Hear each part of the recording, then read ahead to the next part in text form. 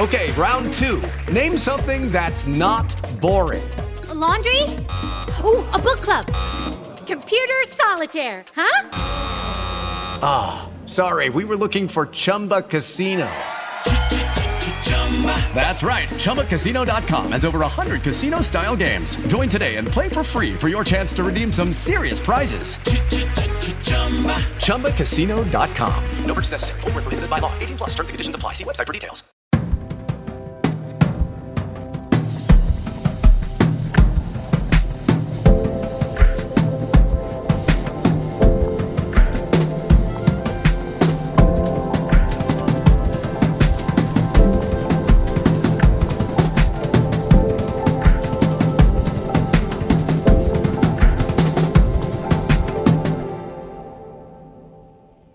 So welcome to our first edition of Screen Talk Emmy Edition.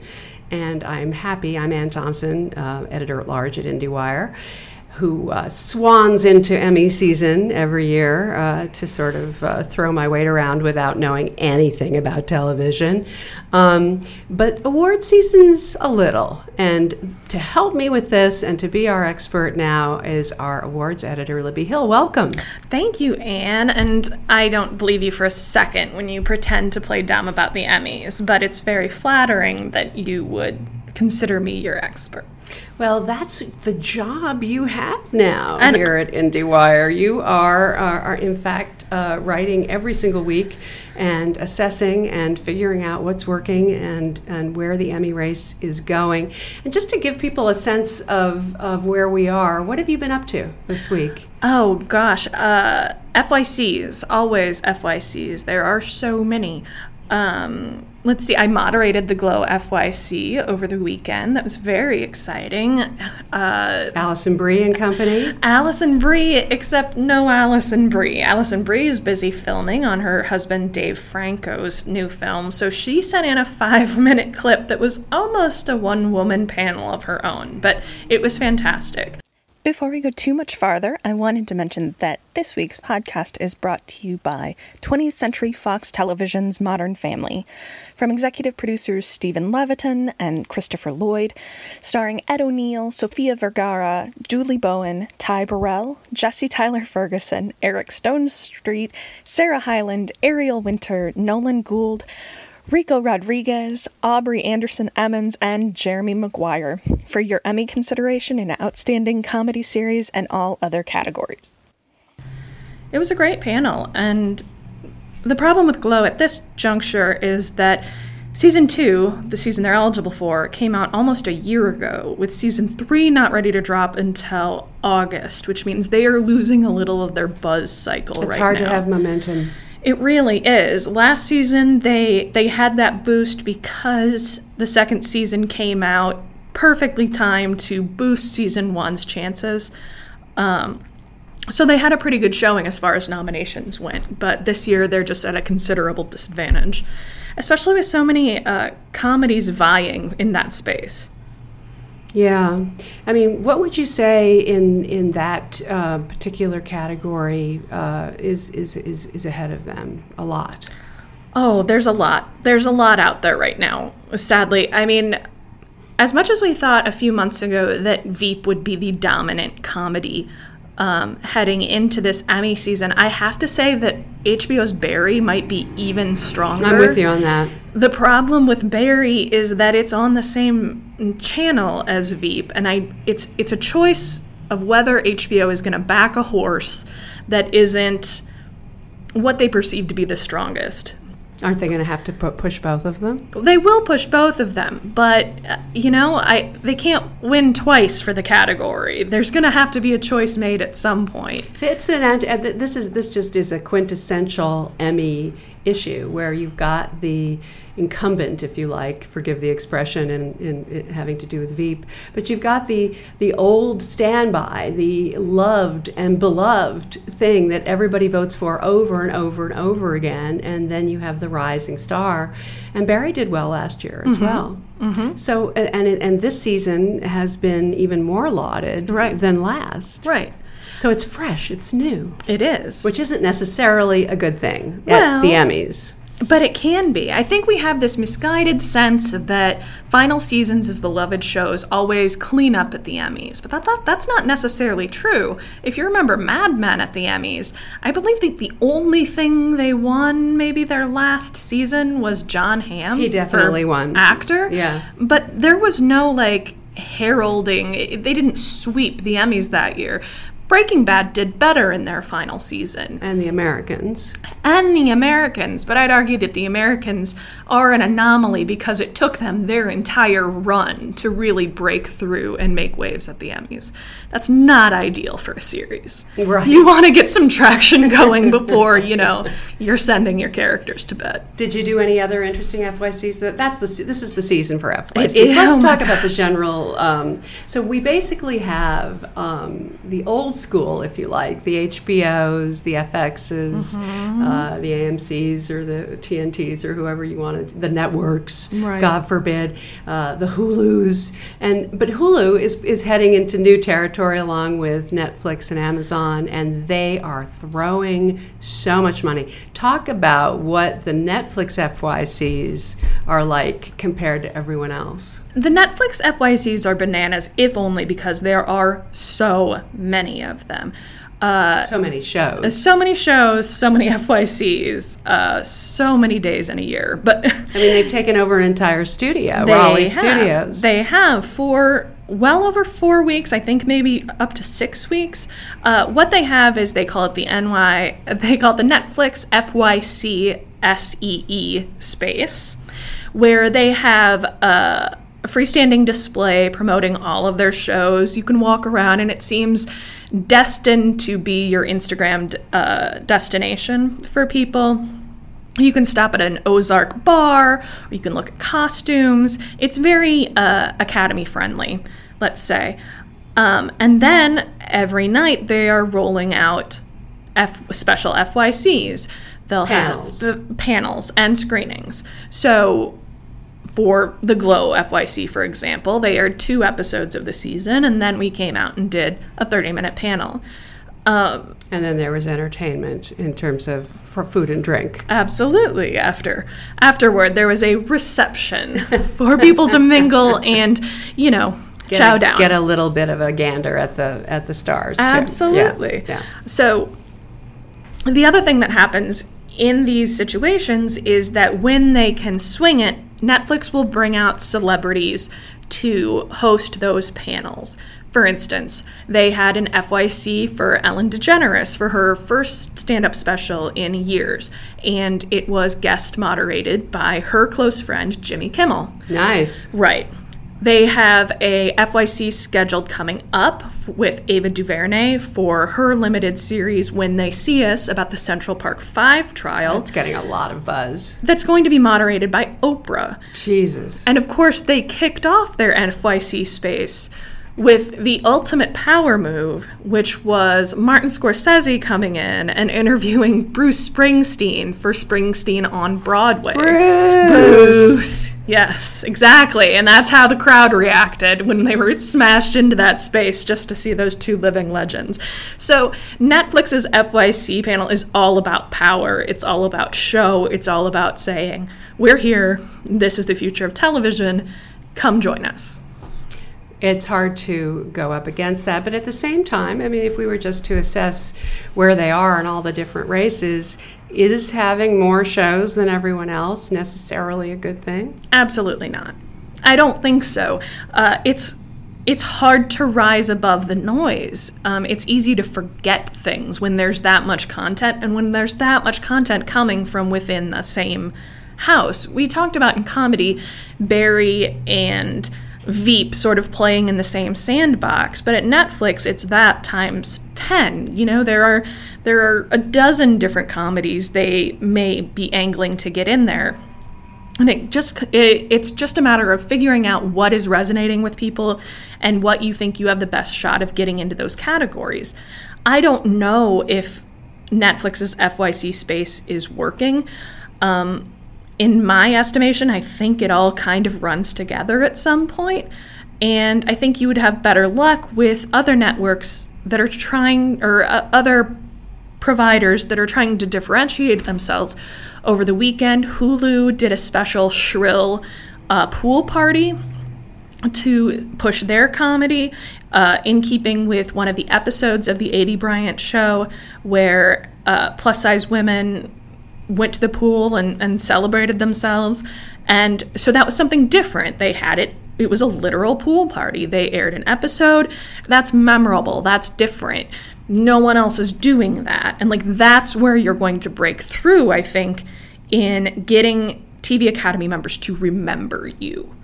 I do think that they've been able to break out a little bit. Two of my favorite shows, and we're going to come back to all of these when we go through the different categories, but just as an introduction, I think Russian Doll, for example, I've seen Netflix is pushing that several times. They've gone back to that one. I keep getting invited to some new event with Natasha Lyonne and Leslie Headland, and they don't have to sell me. I'm sold.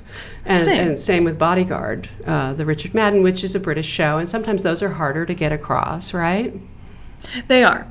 And I would agree. They know what they have in those two shows, and I think they're smart to keep pushing them. Yeah. It's a way the repetition is a good way to keep themselves in the conversation, especially when both shows, came out a while ago, and it's easy to get lost in the conversation. I think it's a really good sign that Lyonne and Headland are making themselves available for all of these events, because they are so responsible for the genius of the show, having access to them, having people being able to hear their explanations for what makes that genius happen is invaluable. And the more people know about the show, the more people understand what it took to make the show, the more people that are going to put eyes on it and ideally fall in love with it, like the critical consensus has been. Absolutely. So we're going to go, there was also a big Nat Geo thing this weekend. There was? Which was for a lot of their docs. The one that won the Oscar, for example, is up climbing for Free Solo. Free Solo, Thank you. That movie won the Oscar. It's also up for an Emmy. Exactly. And so they were very wise about that. They had screenings, I believe, at the ArcLight for TV Academy members, which is where you want to see that movie, but is very amusing to send TV Academy viewers to a movie theater to view a documentary film that originally came out in theaters and is now eligible for an Emmy. But as a piece I wrote earlier this year examines, the whole purpose of having multiple documentary, because Free Solo is not competing in documentary film. It's competing in the special category for achievement in documentary filmmaking. So there are multiple documentary categories. There are. So because series it first and other stuff. Yeah. Because it first premiered in theaters, there's this differential. And the entire purpose of it is to get more funding for better documentary films, and that's certainly working in this case. So yeah, Nat Geo is reimagining things too. They strike me, I remember them putting on this enormous show at the Hollywood Bowl for Jane, and they just strike me as another company like Netflix that's willing to put up the money to promote their stuff. Absolutely. They promoted Picasso, for example, Genius Picasso. And got some, it paid off for them. One thing I will say, before we move on, I have to tell you about an FYC I went to that I saw something that I'd never seen before, and I have to tell you about it. So I went to the FYC for FX's Fosse Verdon, their limited series featuring. You've got Michelle Williams and Sam Rockwell as the two leads. Exactly, playing Bob Fosse and Gwen Verdon, this legendary Broadway couple who together created these genius dances and musicals. Sweet Charity. Exactly. And Chicago. Exactly. So I have loved the limited series. I know Anne is a fan of the limited series. And I am as well. Exactly. And Donahue is the TV editor. Oh, yeah. Here at IndieWire. I meant you, but but that's okay. But so there are fans. There is a fandom, but I think people didn't feel as though getting much buzz. It's a niche play. It's for people who understand Broadway musicals, really. Right. And even if you're a film fan, that's still a limited subset of being a musicals fan. Exactly. And the thing is, I think I figured out who that niche audience is, and that is Television Academy members. Because I have never seen a reception at an FYC like I did. Like they gave Michelle Williams when she was introduced. Because of the venue, the cast and crew entered from the back. When they said Michelle Williams' name, that entire audience was on its feet in a moment, and that is not an audience that moves very quickly. So it was incredible. And I think that Patricia Arquette has some real competition for that limited series lead actress. We're going to do limited series right now. We're not going to get into the acting, though. We're going to do the main ones. And the idea here is that Escape to Dannemora is, I think, the best thing I've seen all year, bar none. Wow. I have not seen any show that is as well written, directed, executed, acted, where they bring you to this godforsaken cold place and put you in this prison and introduce you to these characters, and you do not know who they are until the very end. Right. And Patricia Arquette is the woman at the center of this triangle with these other two prisoners played by Benicio del Toro, who's amazing. Right. And Paul Dano, who's also amazing. They're all amazing. Right. So, yes, that is going to be a hard one to beat. I'm looking at the Gold Derby, our sister company rankings. So on Gold Derby, in case you don't already know this, basically you have these panels of experts. And there's I don't know, it's like 30 people or something who cover television and a couple of ringers like me. But in the limited series category, ranked by points, Escape at Dannemora is competing with Sharp Objects, which of course is the Jean-Marc Vallée follow-up to Big Little Lies, only this time he's working with Marty Noxon and Gillian Flynn, the novelist, with Amy Adams as the lead, and Patricia Clarkson as her formidable mom, her wicked mom. And then we have A Very English Scandal, the Hugh Grant project that was much earlier this year. That's Hulu, right? Or Amazon? Amazon. I always have to remember. Fosse Verdon is in there, but it's in fourth place.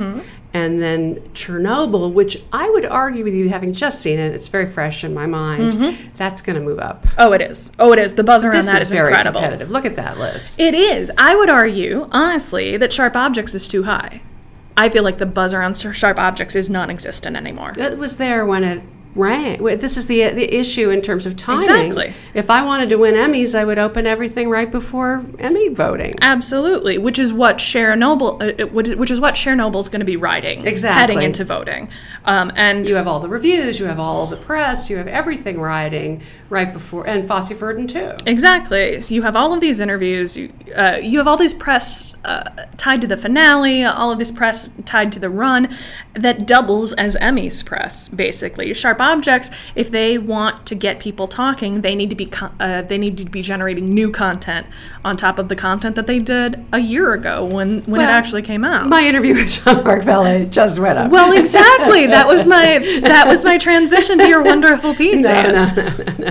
I like talking to him. He's great. He's a good director, and he's one of those people, they don't come along that often, who are so sort of confident in themselves that they just don't worry about whether they're saying the wrong thing, which is what journalists love. Oh, yeah. That's delicious. Those are my favorites.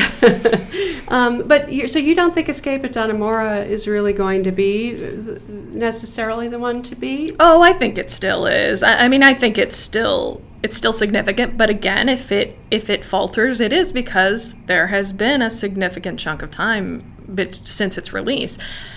I remember it had so much buzz heading into the Golden Globes, where it did very well. Yes, it did. Because of its release date, and it seemed unquestionably destined to win the Emmy for limited series. And I don't necessarily think that's changed.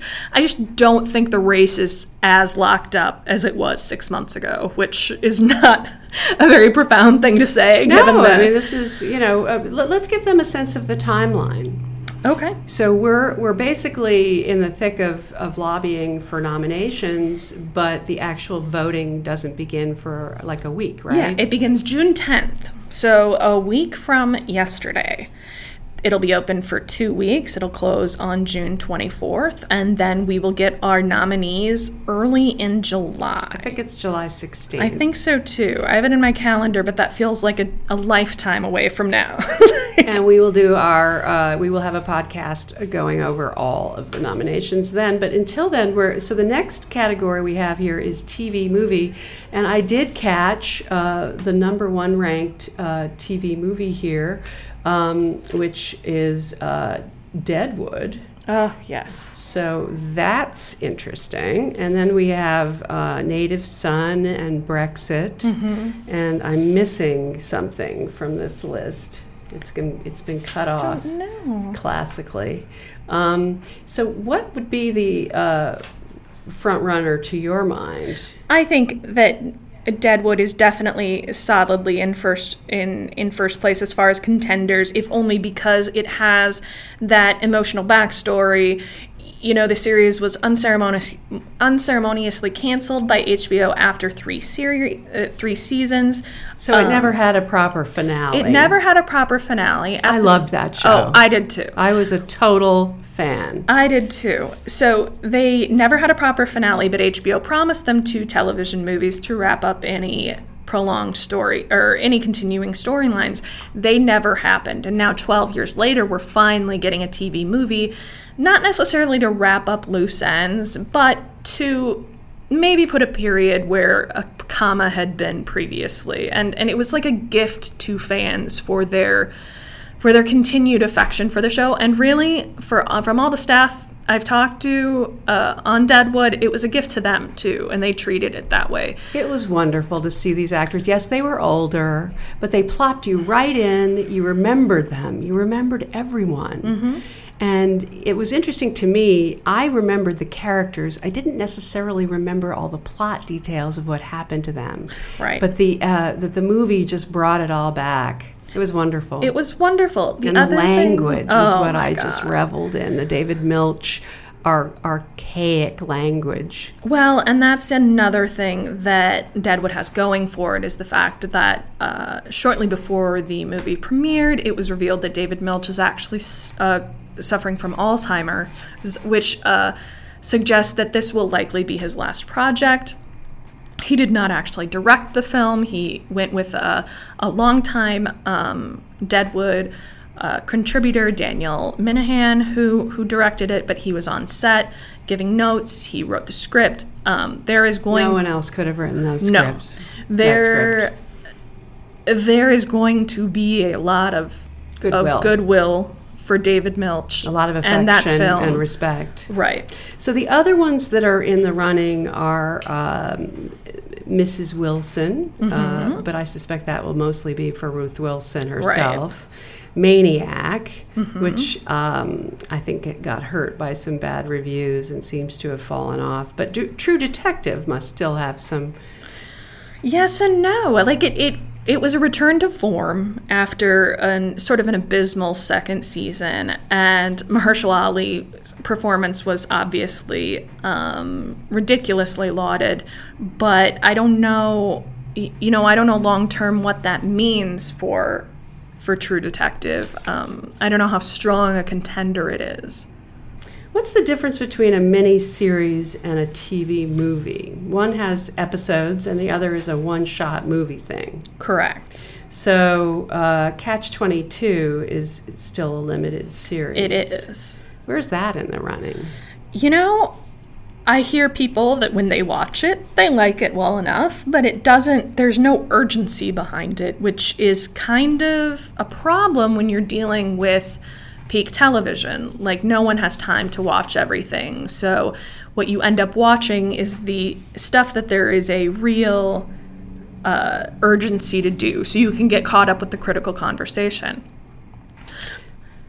Right. I mean, Clooney will get in. I hope so. I hope so too. I love Clooney. I thought they did a really good job on that show. I think so too. And I love the book, and they captured it. But there was something that's true of all of Clooney's work as a director that is true of this series, is that he respects and admires old Hollywood ways of doing things and ends up revering that perhaps a little bit at his expense. That's true. I mean, because he's in effect the showrunner, he and Gren Haslov. Right. And TV is not film. And I think, I do feel like film has more room for that appreciation. And not that it's lost on TV. I'm not sure. I mean, Netflix, this is a whole other conversation. The thing I like about Netflix is that they're allowing some old-fashioned straight-on movies like The Highwayman, for example, from John Hancock, or I'm not saying this is in the Emmy race or anything, but some of these movies that wouldn't make it theatrically, that wouldn't have the edge or the novelty that would be required in the movie world, can exist on a place like Netflix and be appreciated by people. Right. But in order to compete in the Emmy race with something like Catch-22, you sort of have to hit a home run. Yeah, absolutely. Something else I will say about limited series that we need to talk about is When They See Us, the Ava DuVernay project on Netflix, again, that we mentioned earlier. That should be in our limited series conversation. Am I crazy? This is sometimes a category that isn't as crowded as drama. This year it is crowded. Limited series is ridiculously crowded this year. Yeah, and I think in small, and not in small part to how limited series has been treated before. Big Little Lies was limited series last year, but then transitioned to drama series this year because they extended it. Yeah, exactly. It did not limit like they promised it would. Yeah, I still don't understand why you cancel a series and then, and therefore let everyone know that it isn't really a contender. I don't even know. There's a lot of them. Is True Detective a real contender? It's in there. I'm not sure how maybe just for Mahershala Ali. Yeah, I think largely for Mahershala. Mostly for Mahershala, I think. Almost been there, done that. A little bit. Although I don't know, they're gonna love an opportunity to reward Mahershala, though. Like, who wouldn't? As far as TV movie, let me double back for a second because Black Mirror Bandersnatch. That's the one that's missing. Right. Yes. That could. I wonder though. I don't know. If you look at that show. I know. And I like Black Mirror. I loved the one that was up last year, the Star Trek one. Oh, yeah. I am a fan of that series. This one was an anomaly. It got most of the attention because it was breaking into this sort of interactive ending thing where you could follow all these different strands and pick all these different storylines. I didn't think it worked very well. I really didn't like it. Right.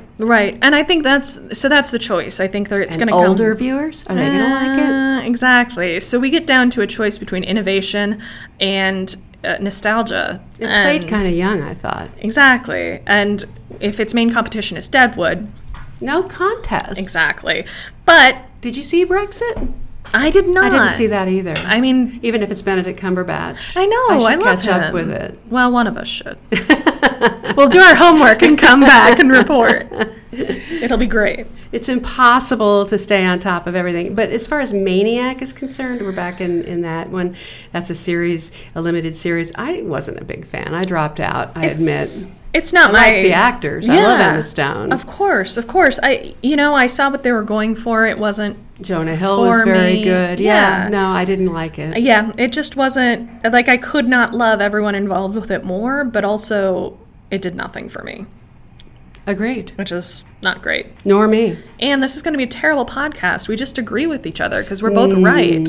Yes, of course, we're always going to be right. Exactly. The Act is another one that might Patricia Arquette twice. Absolutely. This one, and this is what makes me wonder. So this one is a movie? No, that's a limit. It's series also too? a limited series, but she is supporting actress in this. See. So that's something I'm wondering about. If they decide to award Arquette wants, does that free up one category or the other from someone else? Or does she take both?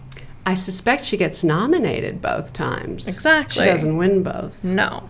So I think that'll be interesting. I think we'll keep an eye on that after nominations come out and see how she plays it. Since Dannemora is from Showtime, Showtime, yes, and The Act is on Hulu, so she's going to be dealing with two different networks and campaigns, and it'll be interesting to see how that plays out. All right, so we're going to go home and continue to catch up with all this stuff. Try. And we will reconvene next week and dig into some more categories.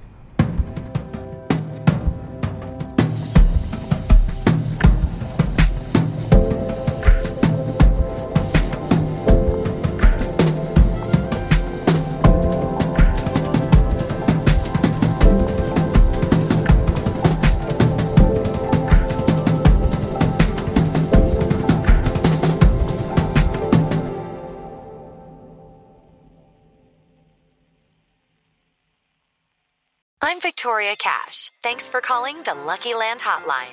If you feel like you do the same thing every day, press 1.